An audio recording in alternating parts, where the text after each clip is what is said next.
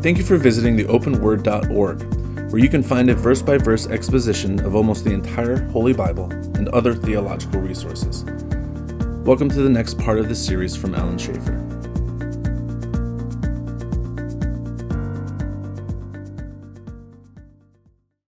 I have 15 minutes. Yeah, I got it. Yeah, you got 15 minutes. You know, I'm done when I'm done, just so you understand. Yeah, I'm done when I'm done. Yeah. Yeah, I'm done when I'm done, so hush. Oh, my. Yeah. I tried to find a study guide for Romans by John MacArthur because I figured They got a commentary set on that, so you could get those. Huh? Commentary set. I was trying to find it. I was at a Christian bookstore, but I couldn't find. I found some other things, but Okay. I knew Yeah. if I found commentary for John MacArthur, I could miss class. Yeah. Yeah. You know, as going over the prayer requests, I was just thinking, life down here is just icky, isn't it? Yeah. It's just icky.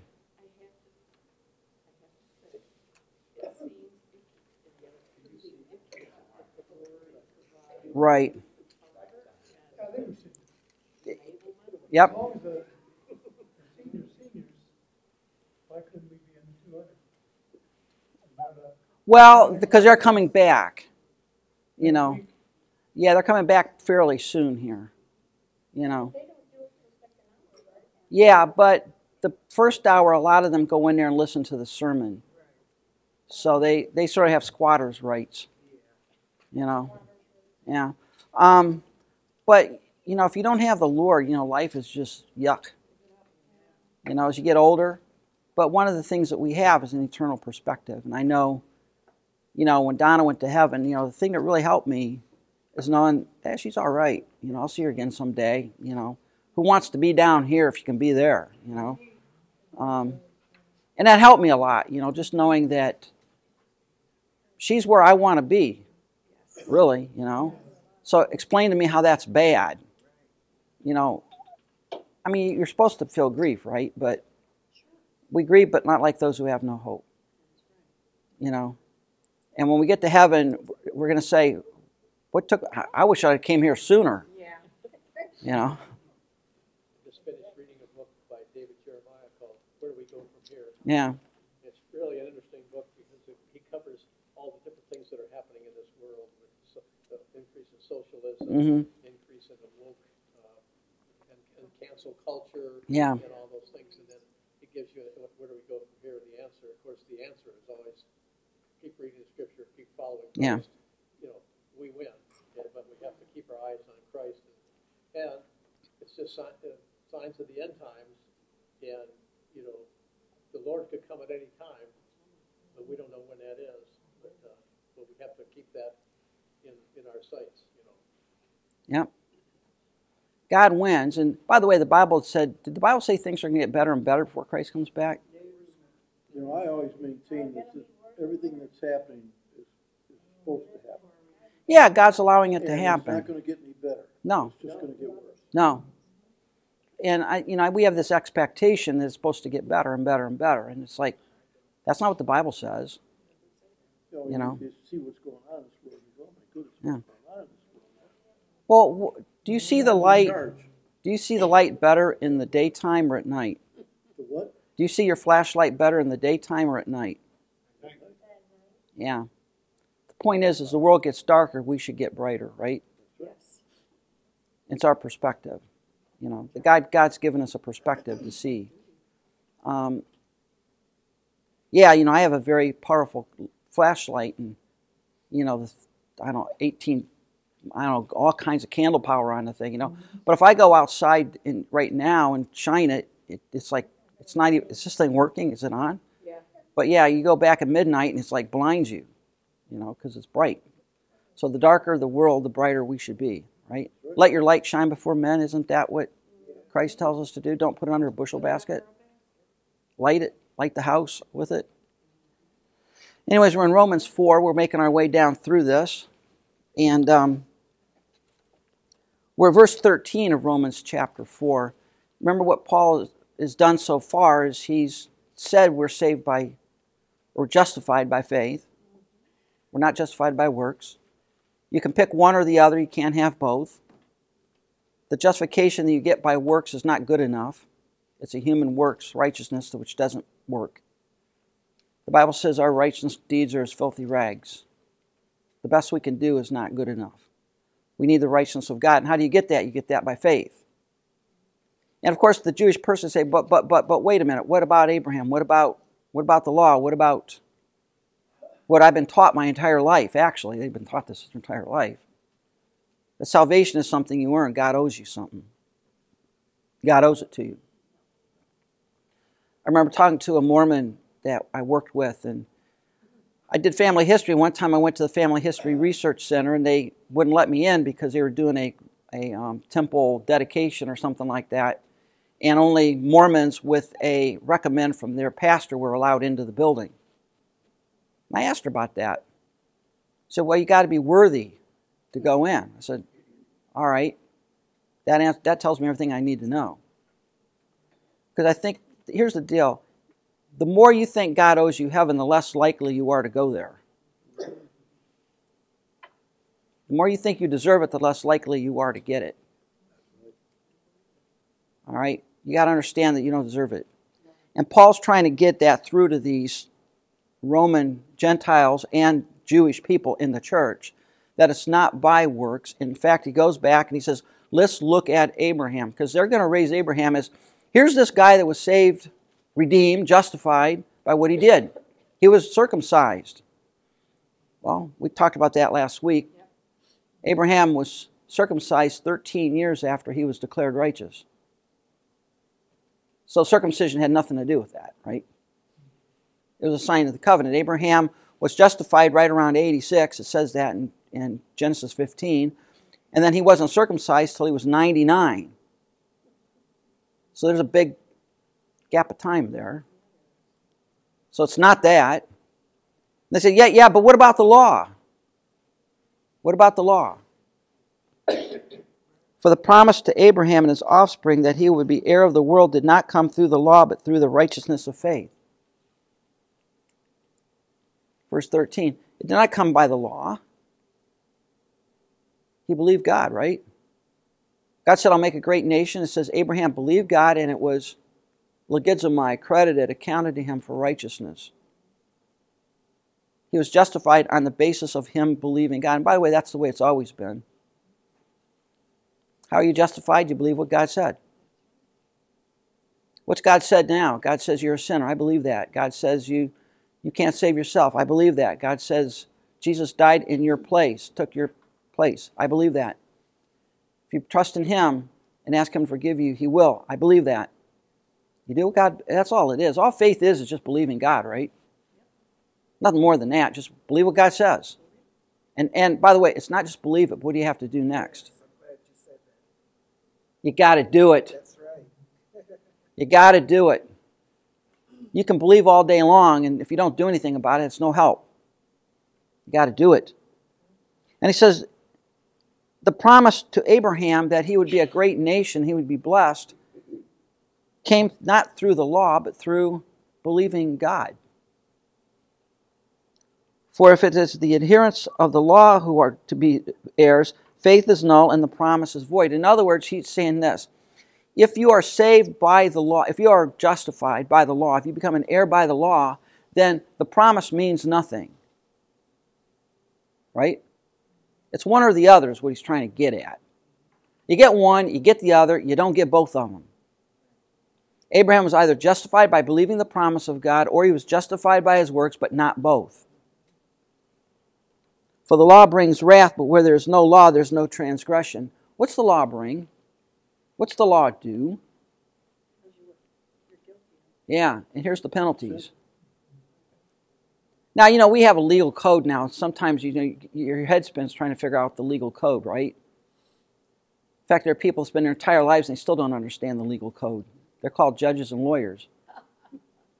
Seriously, you look at the legal code, the Ohio Revised Code, and you try to read that thing as what, this high or whatever, trying to figure out all the different laws and rules and regulations and all that kind of stuff. God's law is really simple. The legal code is really simple. You lie, death. Cheat, death. Murder, death. Disbelieve God, death. Gossip, death.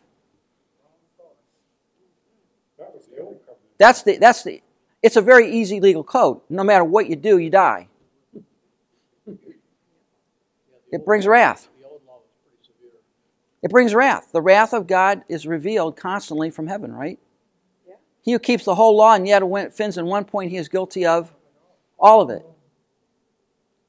All the law does is say, you do this, you're dead. And we look at that and say, well, I'm toast.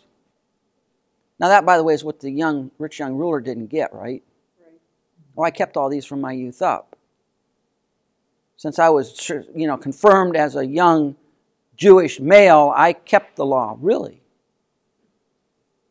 I remember some guy standing up one time and saying, I haven't sinned for 28 years. And I said, you just did.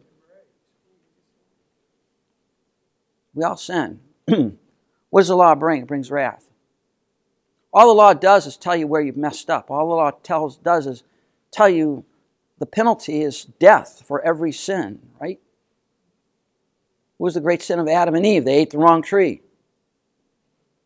It's not the wrong tree. They knew what tree they were eating. They just didn't believe God. And that's enough to cause all the mess in the world from there on out. Paul's saying if you're saved by that, all the law does, folks, is it brings condemnation. There's nothing in the Ohio Revised Code that says if you keep the speed limit for a month, we'll let you slide on a ticket. Right? What's it say? If you speed, you pay a fine. It doesn't say, well, you pay the fine unless you've kept the speed limit for the last 30 days, in which case this doesn't count. It doesn't say if you kill someone, we'll let you slide as long as you've been a good citizen for 3 years. What's it do? You're guilty. That's all the law does. It can't. Here's the thing. There's nothing built into the law that lets you undo the violation of it. Okay? Some people have this idea, well, if I do a good deed, that outweighs a bad deed. No, it doesn't. What's the good deed? The good deed is what you should be doing, right? It's not like an officer, I know he's doing 110 and a 55, but yesterday I was doing 35 and a 35. Doesn't matter. Doesn't matter what I did yesterday. I kept the law yesterday. Oh, if you kept it yesterday, we'll let you go. No, what's going to happen? He's going to write out a ticket. That's the way it works. And that's why in verse 16 he says, that is why it depends on faith. How's your justification depend? The reason it depends on faith is in order that the promise may rest on grace and be guaranteed to all of his offspring. Not only to the adherents of the law, but also the ones who shares the faith of Abraham. So it's the adherents of the law are the ones who have the law, but anyone who believes is part of that. Because how did Abraham get justified? He believed God before there was a law. It's the promise. It's not the... Now, let's go over... Let's skip over to Galatians chapter 3. Okay? Because Galatians 3 and Romans 4 sort of like, they go hand in hand a little bit. And Paul's talking to the Galatian believers here. Now, where's Galatia? That's the churches of Iconium, Lystra, Derbe, and Antioch. They're in the province of Galatia. What do we know about those churches? Who founded those churches, by the way? Paul did. On his first missionary journey, he went to Iconium, Antioch. Well, he went to city in Antioch, Iconium, Lystra, and Derbe. Why did he go to those towns? He followed the road. He did not get a brick from heaven telling him where to go. There's a road that went from He just said, okay, I'm going to what's the next town on the road? That's where we'll go next. And he went to these churches and he went to the synagogues and preached in the synagogues. And when they threw him out of the synagogues, he went to the Gentiles, right? And then on his second missionary journey, he went back through these churches to check them out. And what quickly happened with these churches? What happened? Who came in right after Paul? Legalizers came trotting in right behind him, called Judaizers. What's the Judaizers say? Well, yeah, Paul's only half right. You're saved by faith, but yeah, you got to keep the law now. If you don't keep the law, you lose it. In other words, they got one foot out of the legalism, but they still got another one in it. You got to keep the law.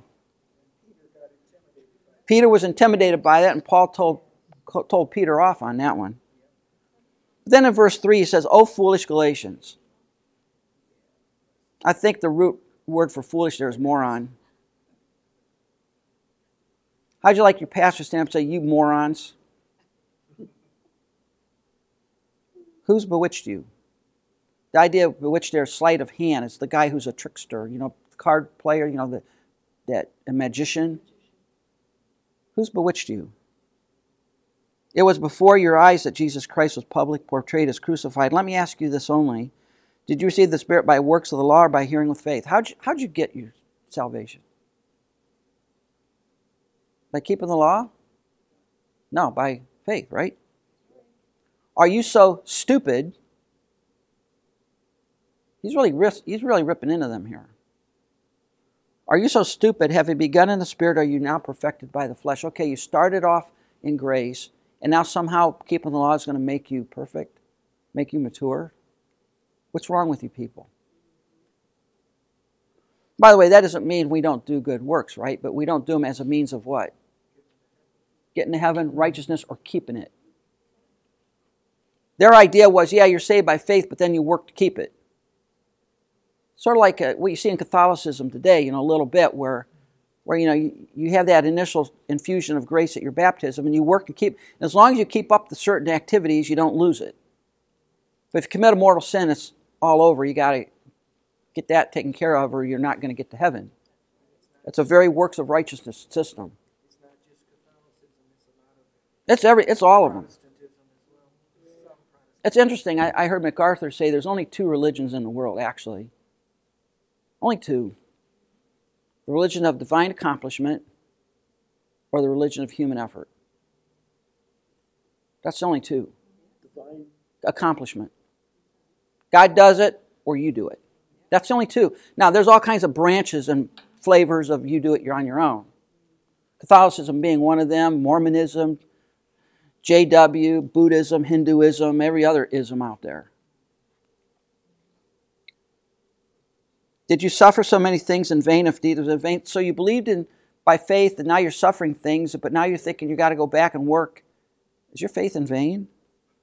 Does he who supplies the Spirit to you and works miracles among you do so by the works of the law or by hearing with faith? Just as what? Abraham believed God and was counted to him for righteousness. Do you do it by the works of the law? The one who does miracles among you, does he do it by the works of the law or by faith? He's trying to get them to understand it's one or the other, not both. Know then that it is those of faith who are the sons of Abraham. How are you a true son of Abraham? By being born a Jew or by believing God? Believing God. By faith. That's the true son.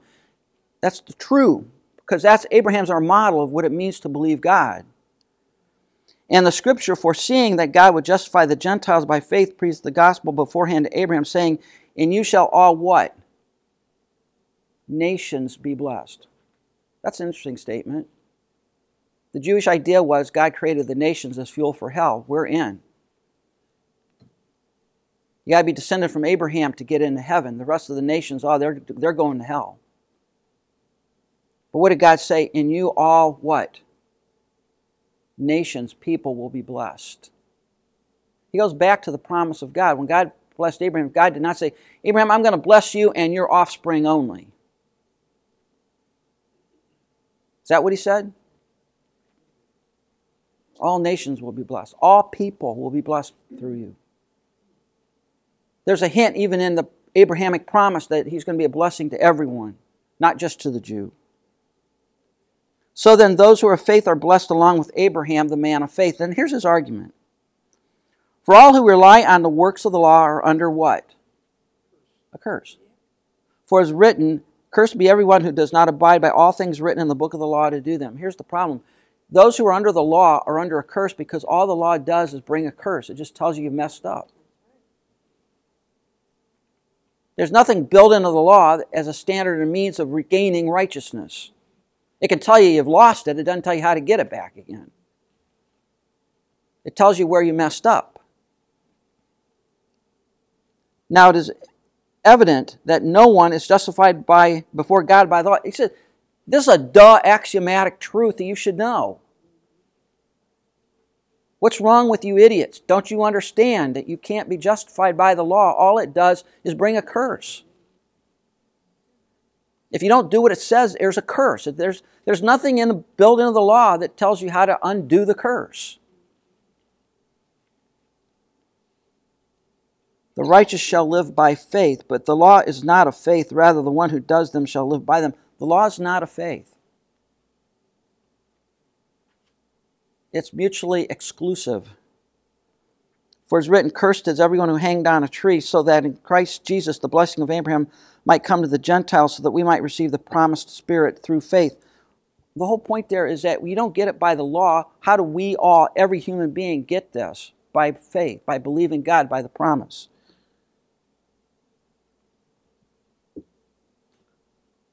To give a human example, brothers, let me give you an example.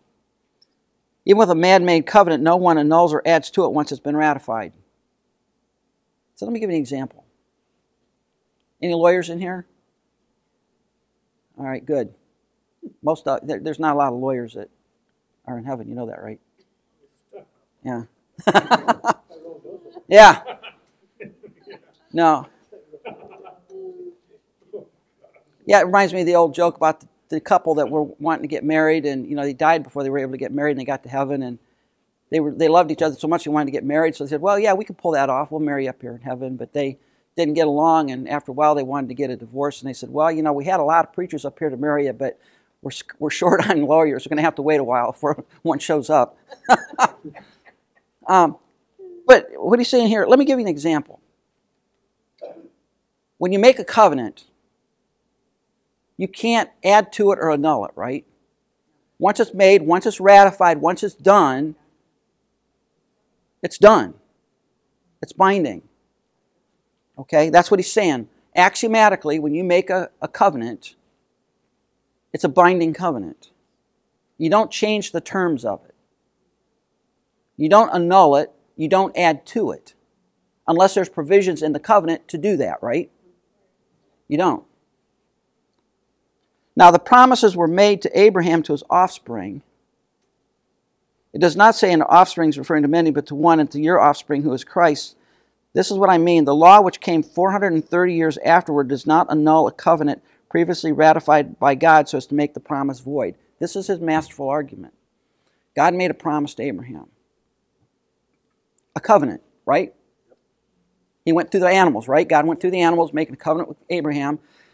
You can't annul that. You can't change it. So the law that came 430 years later, does it have any effect on the promise that God made? No. How was Abraham justified? By what? Faith. By faith and believing God.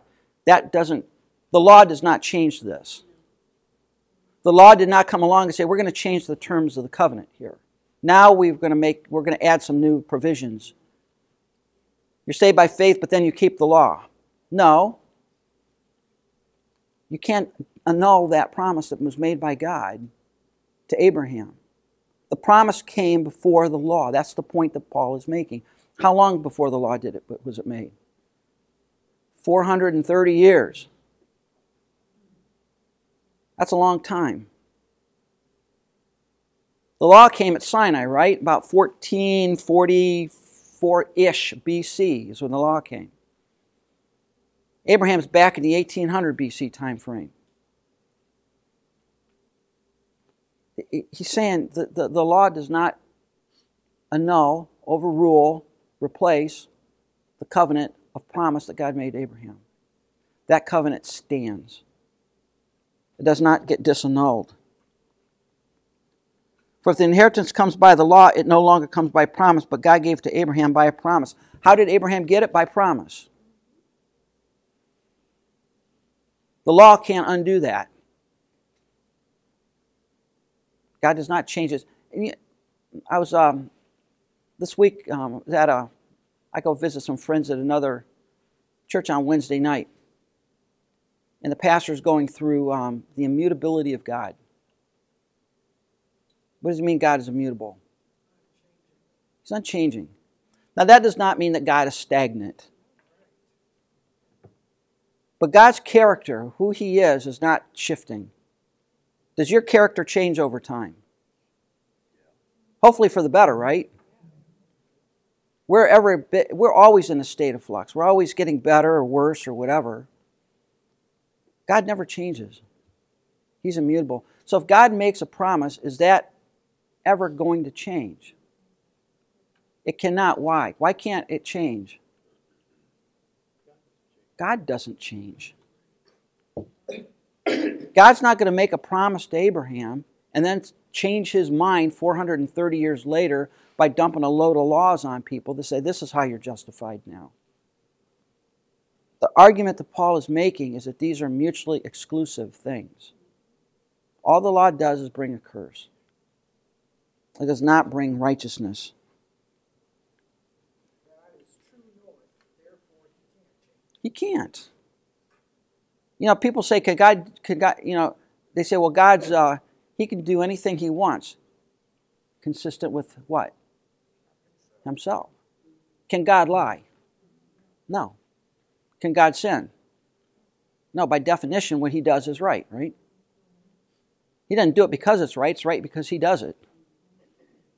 God bring the law to give them direction to Yeah. know that they were sinful, Mhm. sinners, and that they couldn't live by the law. It was a guideline that Yep. here's my requirements. Yep. Without faith, this is what you have to be able to do. Absolutely. And all the law, actually the law is just a codification of love, right? Commandment 1, love the Lord thy God with all thy, thou shalt have no other, thou shalt know the gods before me. Well, if you love God, are you going to have other idols? Are you going to have anything before Him? Not make any graven image. If you love God, are you going to make God into something He's not? No. If you love God, are you going to spend time with Him? Remember the Sabbath day to keep it holy. If you love God, are you going to presume on His nature? That's okay, God will forgive me anyways. If you love God, do you love that which God loves, right? Other people. Are you going to steal from other people? Are you going to lie? Are you going to bear false witness? Really, it's just a codification of love. And that's what the lawyer was questioning Christ, hit on it. Thou shalt love the Lord thy God with all thy heart, soul, mind, and strength, and thy neighbor as thyself. And Christ said, you got it. Because see, if you love your neighbor as yourself, you're not going to kill them, steal, lie from them, cheat them. If you love God with all your heart, soul, mind, and strength, you're not going to have idols. You're not going to worship in the wrong way. You're not going to presume on His nature. You're going to spend time with Him. It's by promise. All the law does is expose us for what we are, because that's what He says next. Now, before faith came, we were held captive under the law, imprisoned until the coming faith would be revealed. So then, the law was our guardian until Christ came.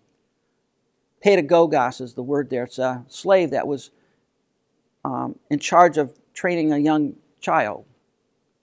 If you're a wealthy landowner, you would have your kids and you would give them over to a slave that would be responsible for their discipline and training. Now that kid might be heir of everything, but until he became heir, what was he? Under the bondage of the law. Paul is saying, what does the law do? The law places us under bondage. In what sense? We can't do it. Remember I said you got to get somebody lost before you can get them saved? If you don't understand you're lost, you're not going to understand your need for salvation. You're not going to want to be saved. You got to get them lost first. What does the law do? It tells you where you've messed up. It tells you all your error. It tells you all your sin. And that means I can't do it. And so what is my only option? The law says if I do this, I die. If I do this, I die. If I do this, I die. I'm dead. What do I do now? And God says, okay, you've got it. How's this taken care of? Believe the promise. By faith. Believe God. Believe what God said. But now that faith has come, we're no longer under a guardian. Why? For in Christ Jesus, you're all sons of God through faith. For as many of you as were baptized into Christ have put on Christ. There's neither Jew nor Greek, slave nor free, male or female. You're all one in Christ. What's in Christ? The social, economic, gender distinctions are erased. We're all one in Him. By the way, that's not referring to the roles. That's not referring to that. These are hypoxes here, by the way, for male and female. It's maleness in terms of maleness and femaleness in terms of femaleness. It's the gender. In Christ, in the church, is there any distinction between whether you're a Jew, a Gentile, a slave, a master, a bond person, a free person, white, red, pink, blue, orange, male, female? Does God care about any of that stuff? No. We're all one in Christ. And how is that? How do you get that way? Faith. Here's the point. God has created a salvation to be received by faith such that anybody is eligible. You ever think about that? It doesn't matter what nationality you are. It doesn't matter whether you're rich or poor. It doesn't matter whether you're a man or a woman. It doesn't matter what ethnicity you might come from. None of that matters. Everybody comes the same way. You know, I think that's the amazing thing about the gospel. Up until this time, I mean, the Old Testament, like you said, Abraham was going to be the father of many nations. Mm-hmm. It wasn't meant to be confined to No. but they somehow it kept that way. All other religions, time, men, women, slaves,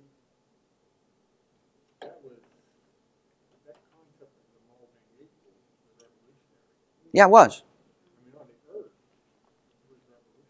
Yeah. People they struggle with that today, I think. Yeah. I mean, a takeaway I have from here is that God is no respecter of persons. What does that mean? We're all equal in His sight. By the way, we're all equally guilty. We're all equally in a mess. We're all equally lost. And it doesn't matter what your ethnicity might be, or your race, or your gender, or your socioeconomic status. None of that matters. Oh. One of my favorite passages is in Isaiah chapter 49. It's talking about salvation reaches to the end of the earth. Yeah. And it's not addressing Abraham, but really Christ, the coming Messiah. And last phrase of verse 5 and then into 6 through 7, it reads, "For I am honored in the sight of the Lord, and my God is my strength.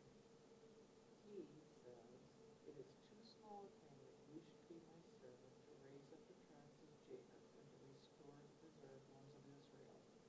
I will also make you a light of the nations, so that my salvation may reach to the end of the earth. Thus says the Lord, the Redeemer of Israel and its Holy One." Yep. As a Gentile, I just find that as an amazing promise. Mm-hmm. And Abraham was the earthly Right. recipient of this. And he wasn't a Jew yet, because there weren't any Jews yet. Exactly. But I'm just always not only delighted when they're reading that passage in Isaiah 49. It's really God's purpose. Mm-hmm. Yeah, God chose Israel not to make them an exclusive get into heaven only club. He chose them to be a light to the Gentiles. And what did he do? What did they do? Isn't it wonderful that God chose us and forget the rest of the world? We don't need to worry about them. And it's amazing to me, I was young, there's a guy and I that get together, we're doing our Greek work together. We're going through the book of Matthew in Greek, sort of fun. I know, you're probably saying, you got a warped sense of fun, Alan, but all right. But it's interesting as you go through the genealogy, Matthew 1, you got some really ruffians pop up in that thing.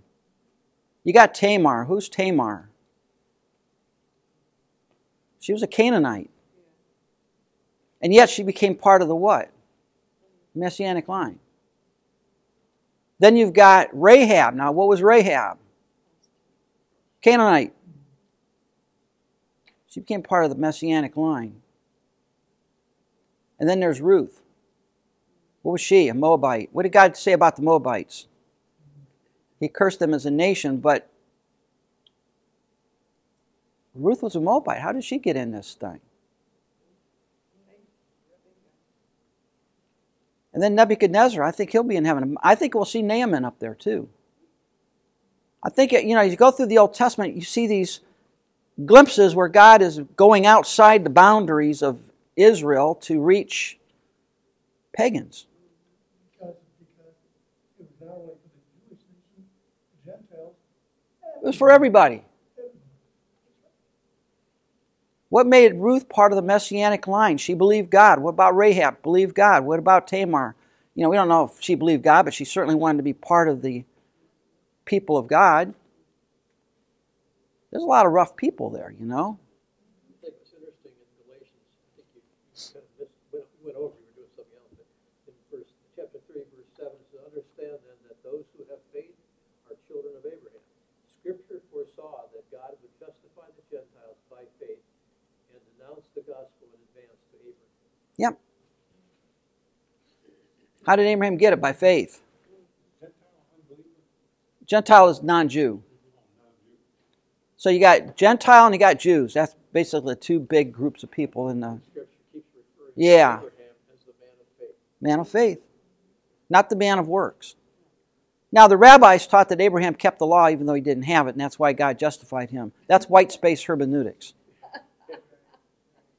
Okay, that's pulling it out of thin air. That's not what the Bible says. And here's the point. God made the promise to Abraham they would justify him by faith, and that promise that God made is not superseded or replaced by a law that came 430 years later. And the point that the writers of the New Testament are making is the law was never intended as a means of righteousness. It was never intended to be that. It was a pedagogos. It was a schoolmaster. It was a taskmaster that helps you understand that you're not righteous. See, that's the big problem. Again, the big problem we have today is we don't want to get anybody lost. They made a couple of mistakes, but they're basically good people. That's not what the Bible says, right? What we read earlier on in Romans 3, all we like sheep have what? Gone astray. We're like sour milk. What do you do with sour milk? You throw it out and bury it and get it out of your... It's gross, right? When they speak, the stench of the grave comes out. We're none righteous.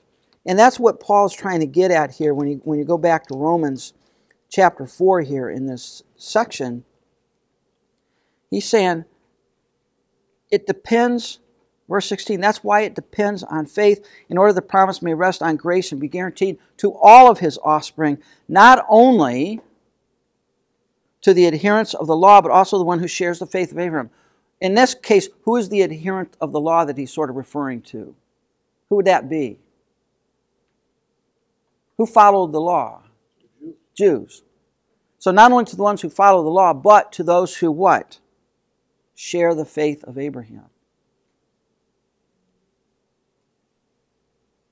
Who is the father of Esau, as is written, I have made you a father of many nations, in the presence of God in whom he believed. said, I made you the father of many nations, not just one nation. See, God could have said, I made you the father of a nation, singular. And your offspring are in, but everybody else toast. That's not what he said. And you shall all peoples of the earth be blessed. And then it says, in the presence of God whom he believed, who gives life to the dead and calls into existence the things that do not exist. Abraham believed God. He believed the one who calls all things into what? Existence. In hope he believed against hope that he should become the father of many nations, as he had been told, so shall your offspring be. When God made the promise to Abraham, how many kids did he have? None. In fact, nothing showed up till the promise. The child of promise didn't show up for another 14 years. Wasn't it Abraham that brought his son to be sacrificed? Yeah. But what did he do? He believed God. God said, I'll make a great nation. Abraham says, I'm looking at the calendar here, Lord, and it says I'm 86. Sarah's about 76. That's a little bit beyond our childbearing years. You sure you know what you're doing here? Maybe we'll give God a hand. That doesn't. Again, here's something you want to remember. Anytime you help God out, you create a mess that he has to clean up.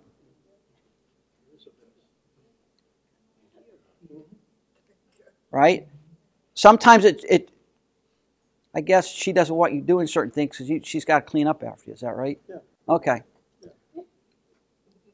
But the whole point there is that when you try to help God out, you create a mess. Don't create a mess. But he believed God, right? God said, I'll make great nations. And okay, I'm going to go with that. He did not weaken in faith when he considered his own body, which is good as dead, seems about 100 years old. Or when he considered the barrenness of Sarah's womb. I mean, he's 100, Sarah's now 90. Now, they lived longer in those days, but still, she was beyond the childbearing years. God likes to sort of do that. He'd like to take older people and give them kids. Did that to Zechariah and Elizabeth. Remember that? I don't want to say he's got a warped sense of humor. Well, I think God... Here's what I think God likes to do. God likes to set the situation up so that when something happens, there's no doubt as to who's done it. You ever think about that? He wants to make sure that we get the idea that the only reason this happened is because somebody stepped in and made it happen. It's not because I gave him a hand and helped him out. Well, the man who was blind. Yeah. Said, how did he sin? What did his parents do? Nobody. This was this way so God could be glorified. That guy was born blind and lived that way for over 30 years so that Christ could heal him. And he gets a chapter in the Bible. How'd you like that one? No, he did not do that. What did he do? No unbelief made him waver concerning the promise of God, but he grew strong in his faith as he gave glory to God, fully convinced that God was able to do what he had promised. God said, I'll make a great nation of you. You're going to have a son. Okay, I believe that. And you say, but what about the Ishmael? Well, the problem there is he thought he could help God out. He didn't need to do that, right? Yeah. So was he a man of faith that he believed God would do it? Yeah. And here's the thing. Here's the thing. Where did Abraham get this faith? From God. It's not his faith, right? You know, I want to believe God, but I don't want it to be my faith because my faith is what? It's just not good enough, is it? But the faith that God gives, that doesn't fail. God granted Abraham the faith to believe, and he was fully convinced, from our perspective, he was fully convinced that God was able to do what God promised. God's promised to never leave us or forsake us, right? So why is it when we get into a jam we think that God's lost his mojo? It's just like when you imagine when Jesus fell to the sacrifice. Yeah. When he was sacrificed on the cross. He said, my God, why have you forsaken me? But he knew God was there, but in his humanness he felt abandoned, right? But what do we know? God says, I'll never leave you, forsake you. I will take care of you. I get eternal heaven. He's going to fulfill his promises to me. That's why his faith was counted for righteousness. Why is it counted? Because he believed what God told him, and he banked everything on that.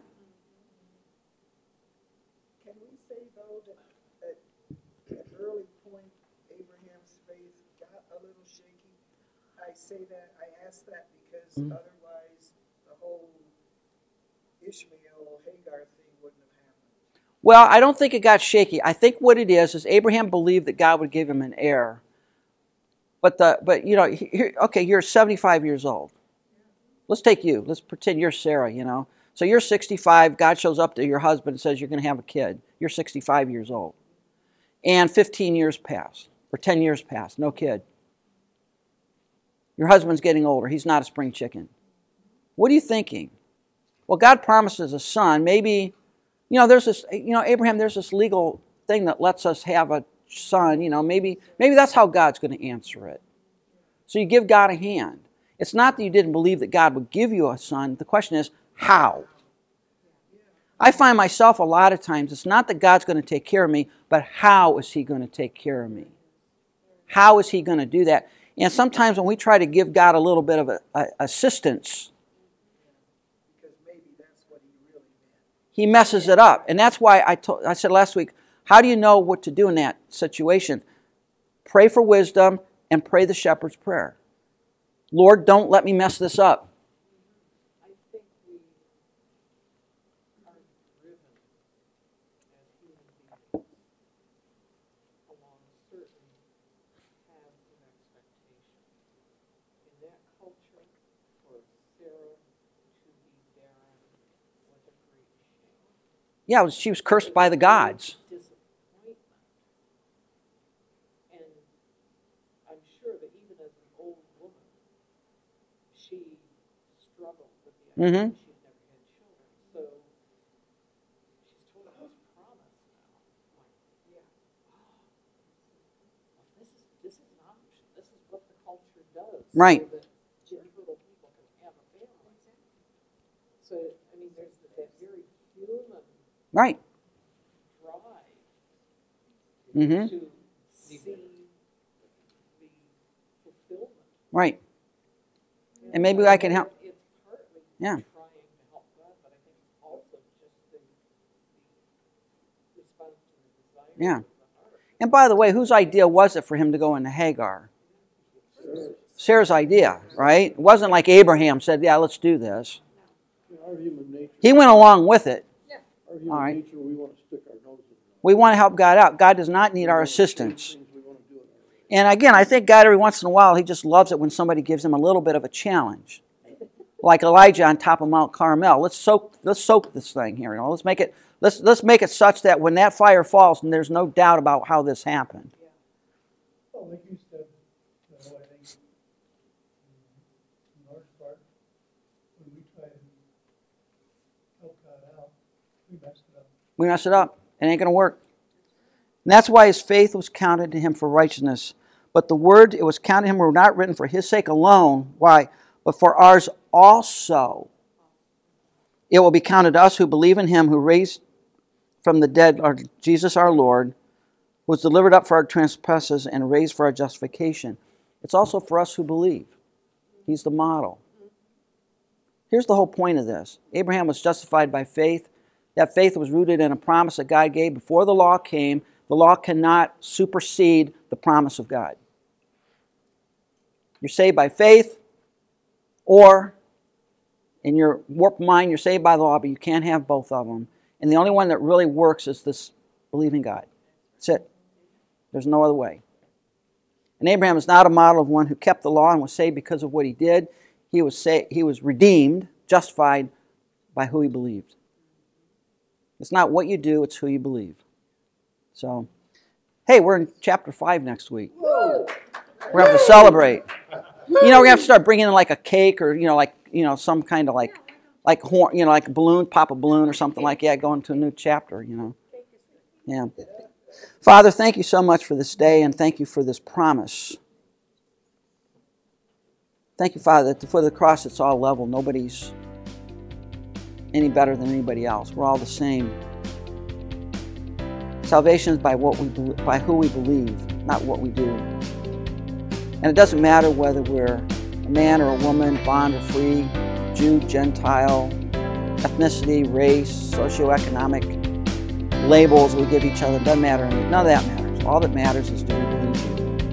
Do we believe the gospel? Do we believe what Jesus has done for us? good for us. And again, thank you for this time. Thank you for this promise. Thank you for this day. In Christ's name, amen. Thank you for listening. This podcast was made in part with creative consulting and production assistance by Third Mass Studio. For your production needs, send an email to thirdmassstudio@gmail.com. For other lectures in this series and more biblical media resources, visit theopenword.org.